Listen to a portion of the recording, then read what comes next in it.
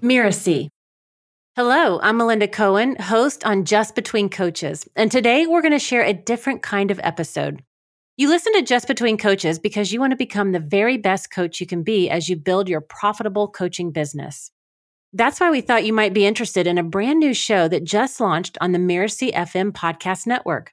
It's called To Lead is Human, and it's hosted by my colleague, Sharon Richmond.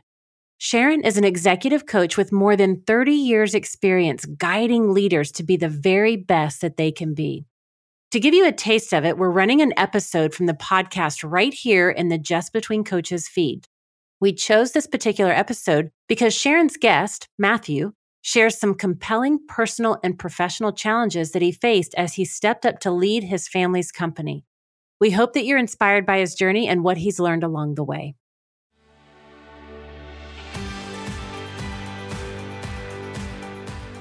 And Sharon, you know some of my colleagues, and you can ask them. If they come out with a different answer, I want to know about it. Not because I want to know who said it, but I want to know where I'm falling short of where I need to do better, because that's my objective every day. I'm Sharon Richmond, and this is To Lead is Human. For more than 30 years, I've run a business called Leading Large, helping C-level executives clarify their priorities, energize their organizations, and build cultures of accountability and respect. In this podcast, we help you envision how to supercharge your leadership by blending the art and science of leading with intention.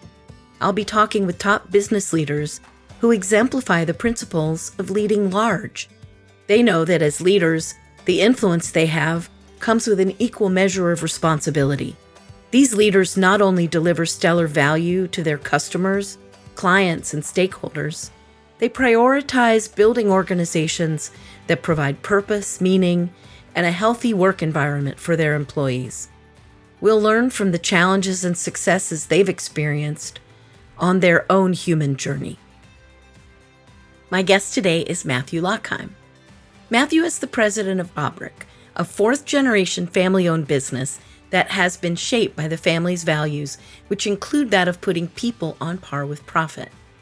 I first met Matthew when he was an MBA candidate at Stanford Business School when I was teaching leadership there.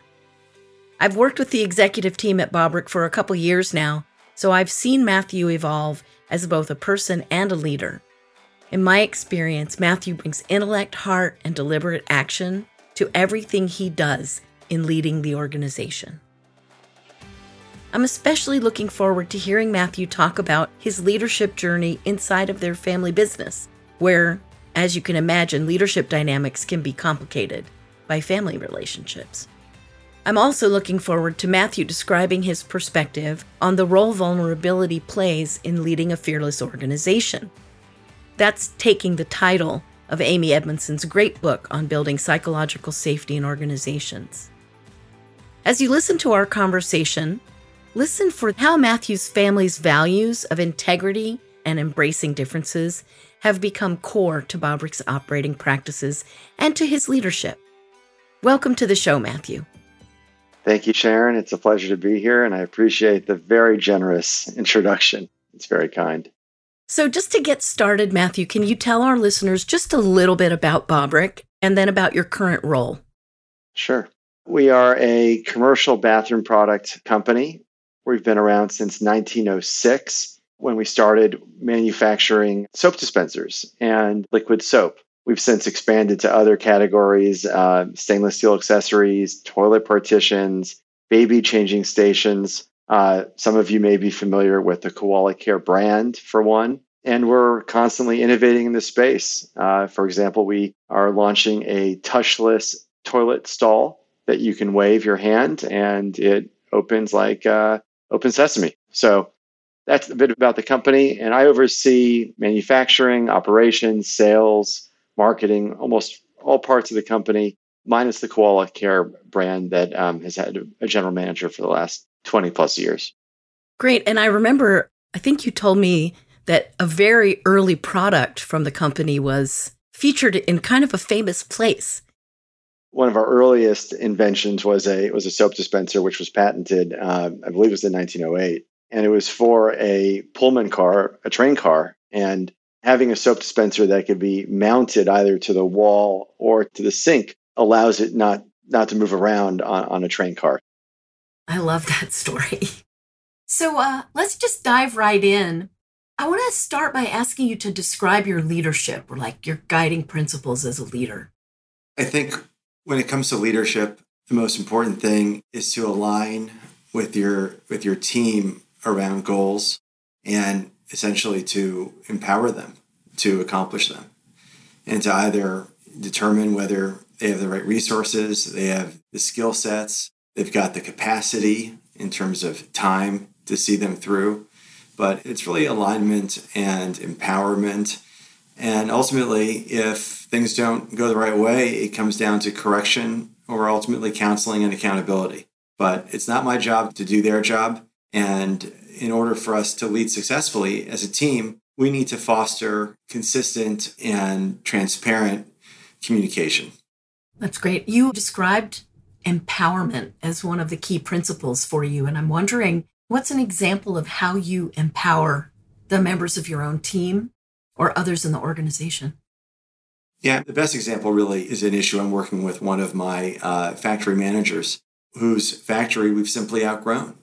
And we've been unable to find a replacement or another factory within our budget because we had constraints. It couldn't move beyond 10 miles of our current factory. Well, once you remove that constraint, then they become empowered to find more creative solutions.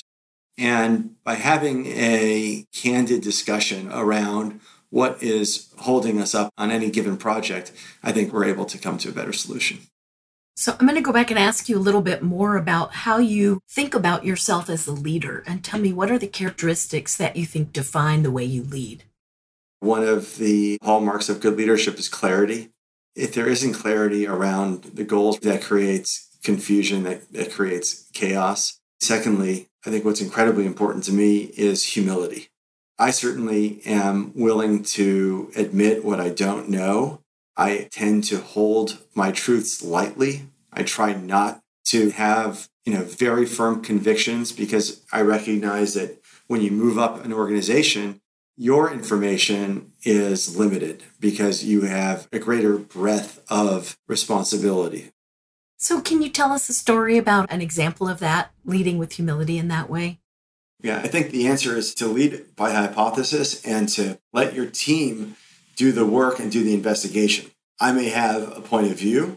I may express my point of view, but I'm certainly not going to rush to any judgment. And my expectation is to not confirm my bias. That's certainly an expectation that I want to communicate. I try to communicate. In a recent example, we launched a new packaging of a product, and we got lots of complaints from our customers. And while I thought that the packaging was flawed, in fact, it was merely a subset of the customers who were complaining. And so rather than just say, we need to go back to the prior version, to trust your team, follow the process, allow them to come to the conclusions.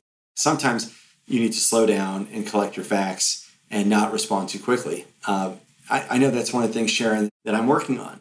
Sometimes I tend to react. I may overreact. And so that's my impulse. That's my tendency.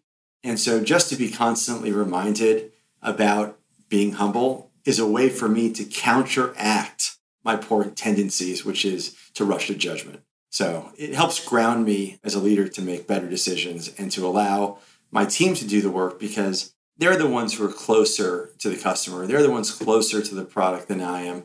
I'm removed from it, and I always look forward to what they're going to recommend, especially since, it may surprise me. So I love hearing you describe the principles that guide your leadership. If I were to ask your team members to describe your principles, what would they say? I think when you get to my level in an organization as the president of the company, one of the biggest parts of my role is not me leading, but it is empowering them to lead and to really be more of a coach. I'm always open, to any discussion. So I certainly think openness, empowerment, those are a couple of themes that are really important to me. I certainly want to, foster collaboration and bring out different points of view. I certainly hope that's what they would say. And Sharon, you know some of my colleagues, and you can ask them. If they come out with a different answer, I want to know about it. Not because I want to know who said it, but I want to know where I'm falling short of where I need to do better. Because That's my objective every day.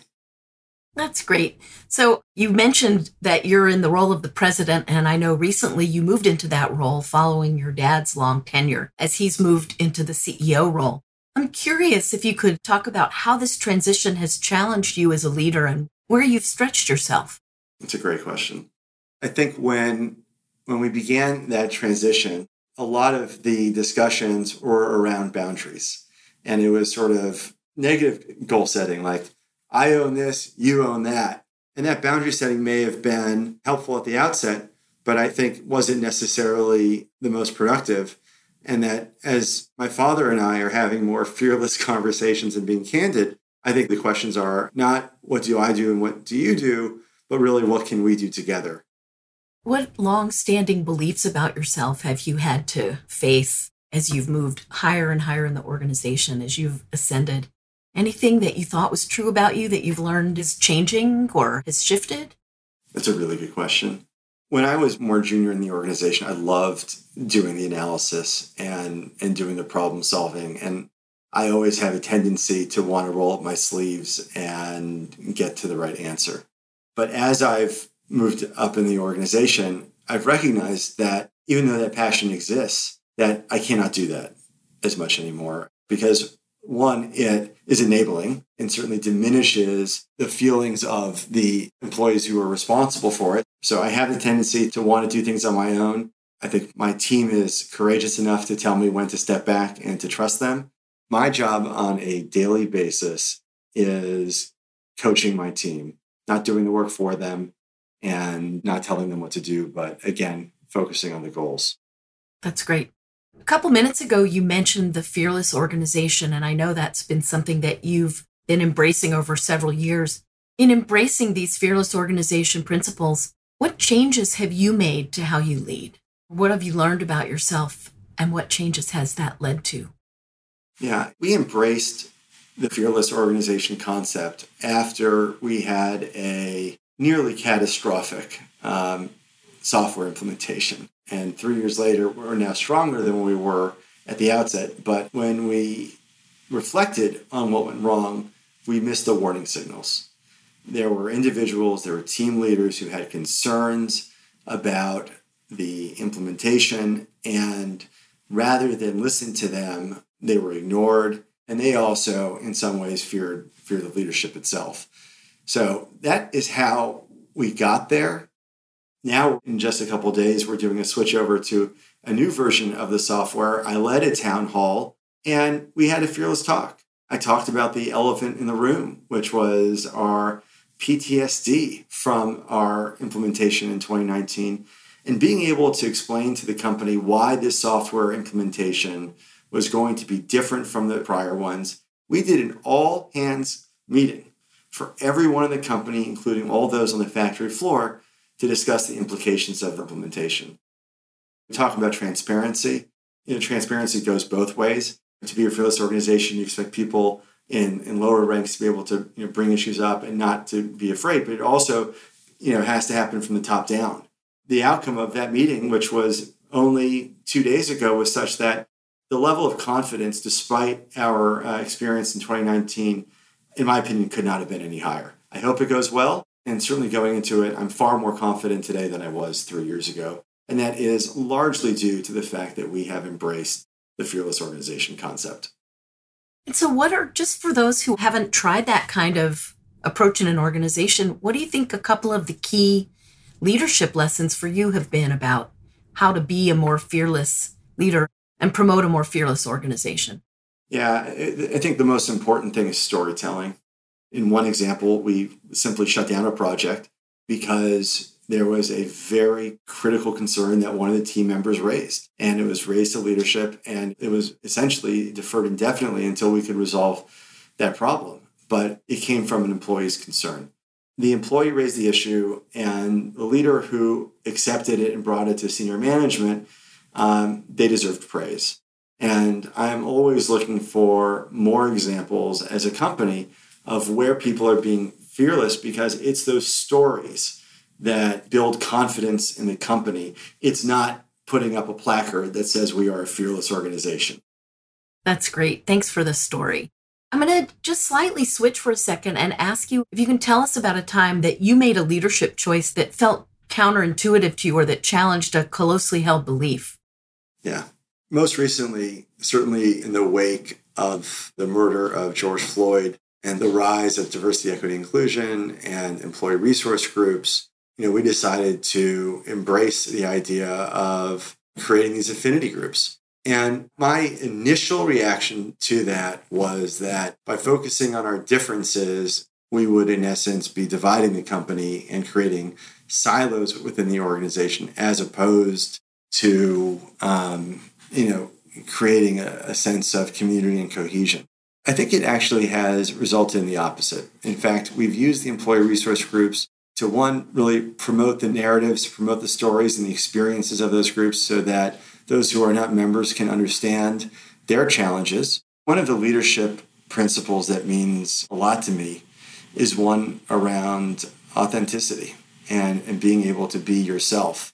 If certain employees are unable to be their true self at work, they're unable to do their work with confidence. And you need to have confidence to be able to do your job well. And for me, there was, certainly a period of my own life where, as a gay man, I was in the closet. And when I think about when I came out, I certainly noticed that, by being my true self, my overall effectiveness was more important. I recognized that we didn't have a LGBTQ employee resource group. So the funny part is actually, I would say probably most of our employees probably don't know that I am gay, and I don't make much fuss about it. Nevertheless, I did feel it was important, given the fact that we were talking employee resource groups, that if I didn't address the absence of an LGBT group, that it would be a missed opportunity both to represent that community, but also to lead authentically. That's great. Thank you. So on the topic of challenges, what do you think your biggest challenge has been as a leader? One of my challenges is rushing to judgment. I think the other one is still having an aversion to conflict and to having difficult conversations. And that rather than, grabbing the bull by the horns and addressing the issues, I instead pursued another opportunity. I left the company for a brief time. I was not enjoying my work. I did not feel challenged or respected by my manager, and I wasn't willing to have that difficult conversation. And what do you think got in the way of that? What were your concerns or worries at that time about raising the concerns? I think the concern was that I was entitled. I had graduated from business school. I had worked as a management consultant. And by trying to accelerate the process, that I was not being respectful of the path, for example, that my father took. And maybe I was, trying to leapfrog or take a different path. And so that may have gotten in the way. And it's also a difficult conversation when you have a bad boss, right? So for me, in looking back at the experience, I think it's important for me to not be a bad boss, but to be a fair boss, to be one that is empowering, removing obstacles, providing clarity, and as a last resort, counseling and having some degree of accountability. But that's always a last resort. So thinking back over the arc of your leadership journey from business school forward, all these many years, what's a pivotal moment that really helped shape your leadership? The moment where I take the most pride in is when I was given a project to develop a premium toilet partition. And why that project was so, I know you're laughing, and it's going to sound absurd, but that project, I was given a design by, a very prestigious architecture firm of what they thought the product ought to be. And I did my own field research. I literally got into private Class A office buildings in New York City to determine what the trends are, finding ways to get around security, taking photos of product from every which angle. But it was an experience that taught me to question assumptions. And just because a very prestigious architecture firm says a product should be this way, you really sometimes have to do your own work. And it's sometimes dirty and it's sometimes sneaky.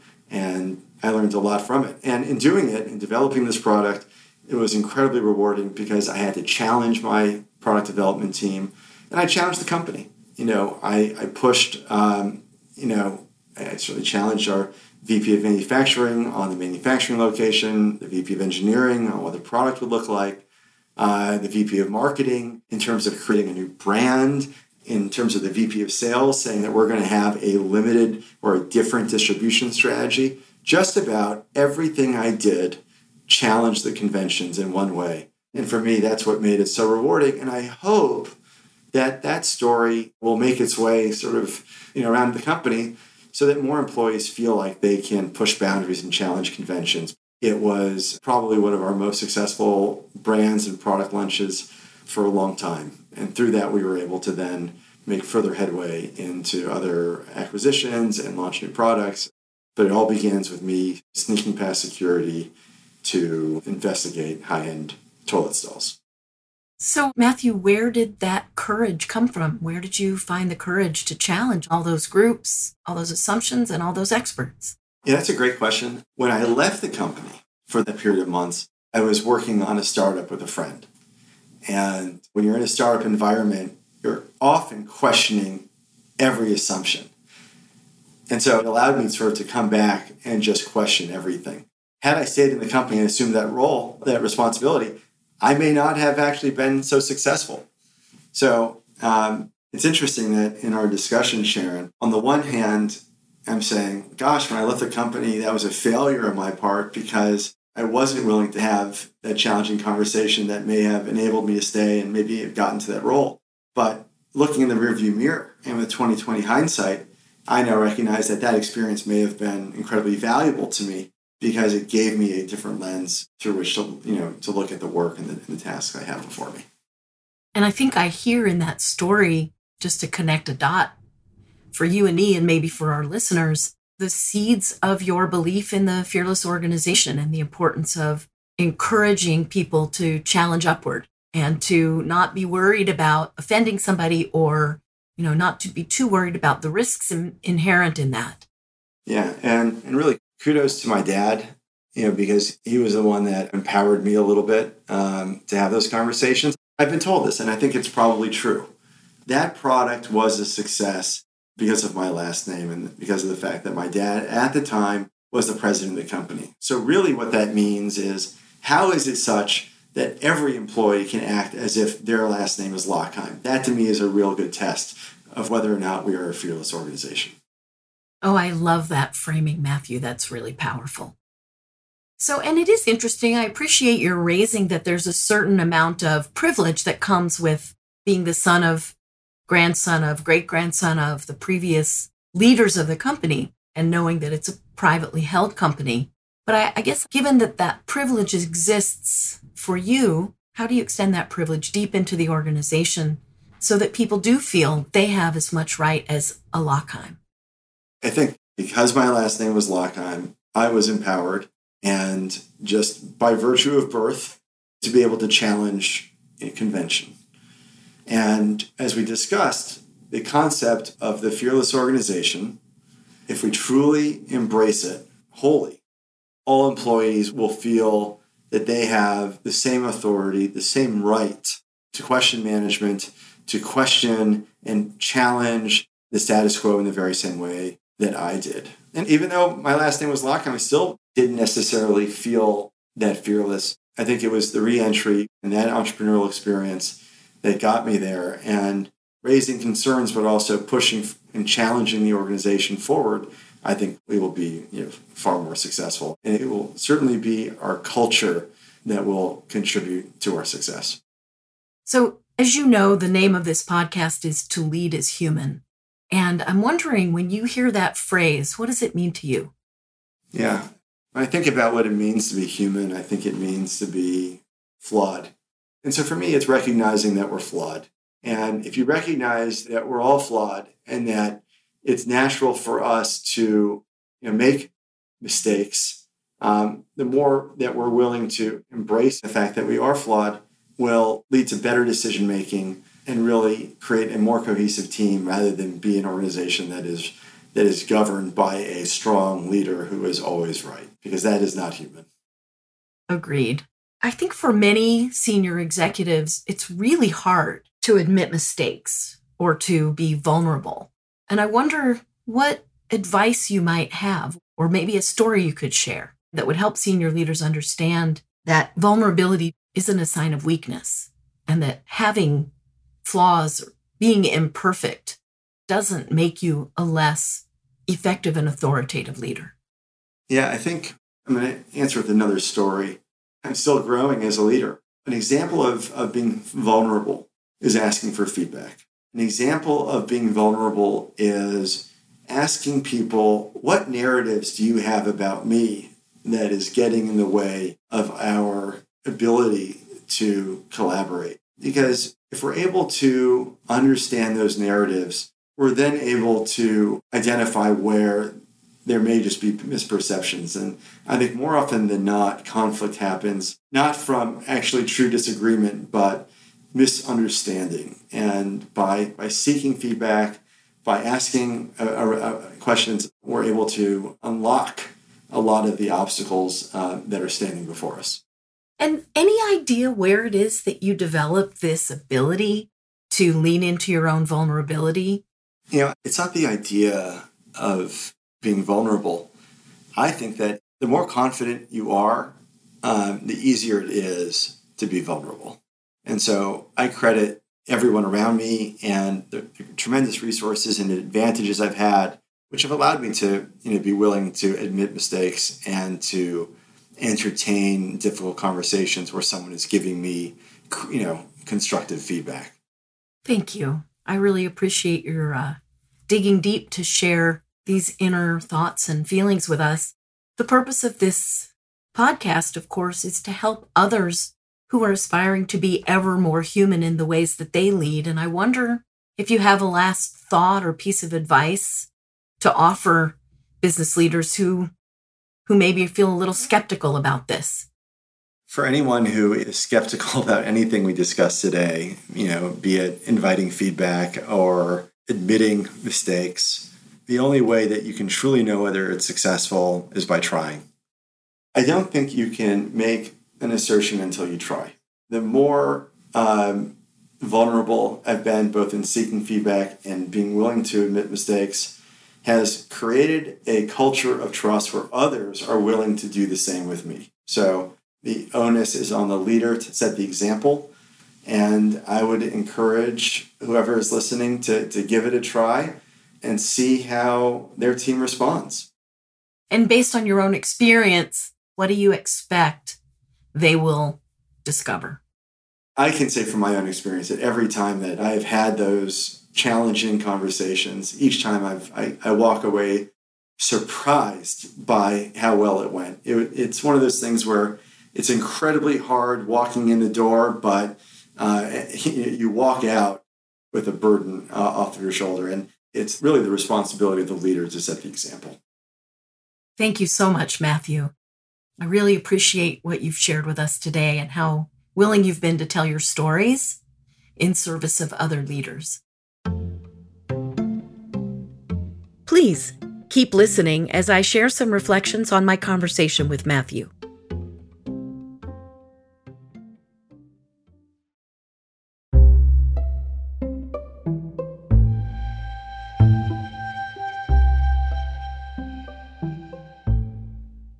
I hope you took a few good lessons away from Matthew's stories about his leadership journey, and that there are at least one or two things you want to try yourself. As Matthew said, making mistakes is part of the human condition, and we certainly can't avoid it as leaders. To make room for your own vulnerability to show up as a strength, not a weakness, you may need to re-examine any old beliefs you have about leader as hero or leader as always having the right answers. In this day and age, that's a high and frankly an unrealistic bar. Because information is so widely distributed across organizations, there's little evidence that the leader always has the best information across all parts of the business. So how could they have the best answer? In fact, I suggest to you the leader's main role is to bring together all the relevant information and people from across your organization so that you can identify and make the essential improvements needed. If you accept that your role is less about having the right answers and more about posing the right questions, you've already taken the first step. Let me offer you a few phrases you can add to your own leadership language that may start to change how your team discussions feel. 2 questions and 2 statements. How did you come to that view? And what do you know that can help us make a better decision? And then, of course, I don't know, and I made a mistake.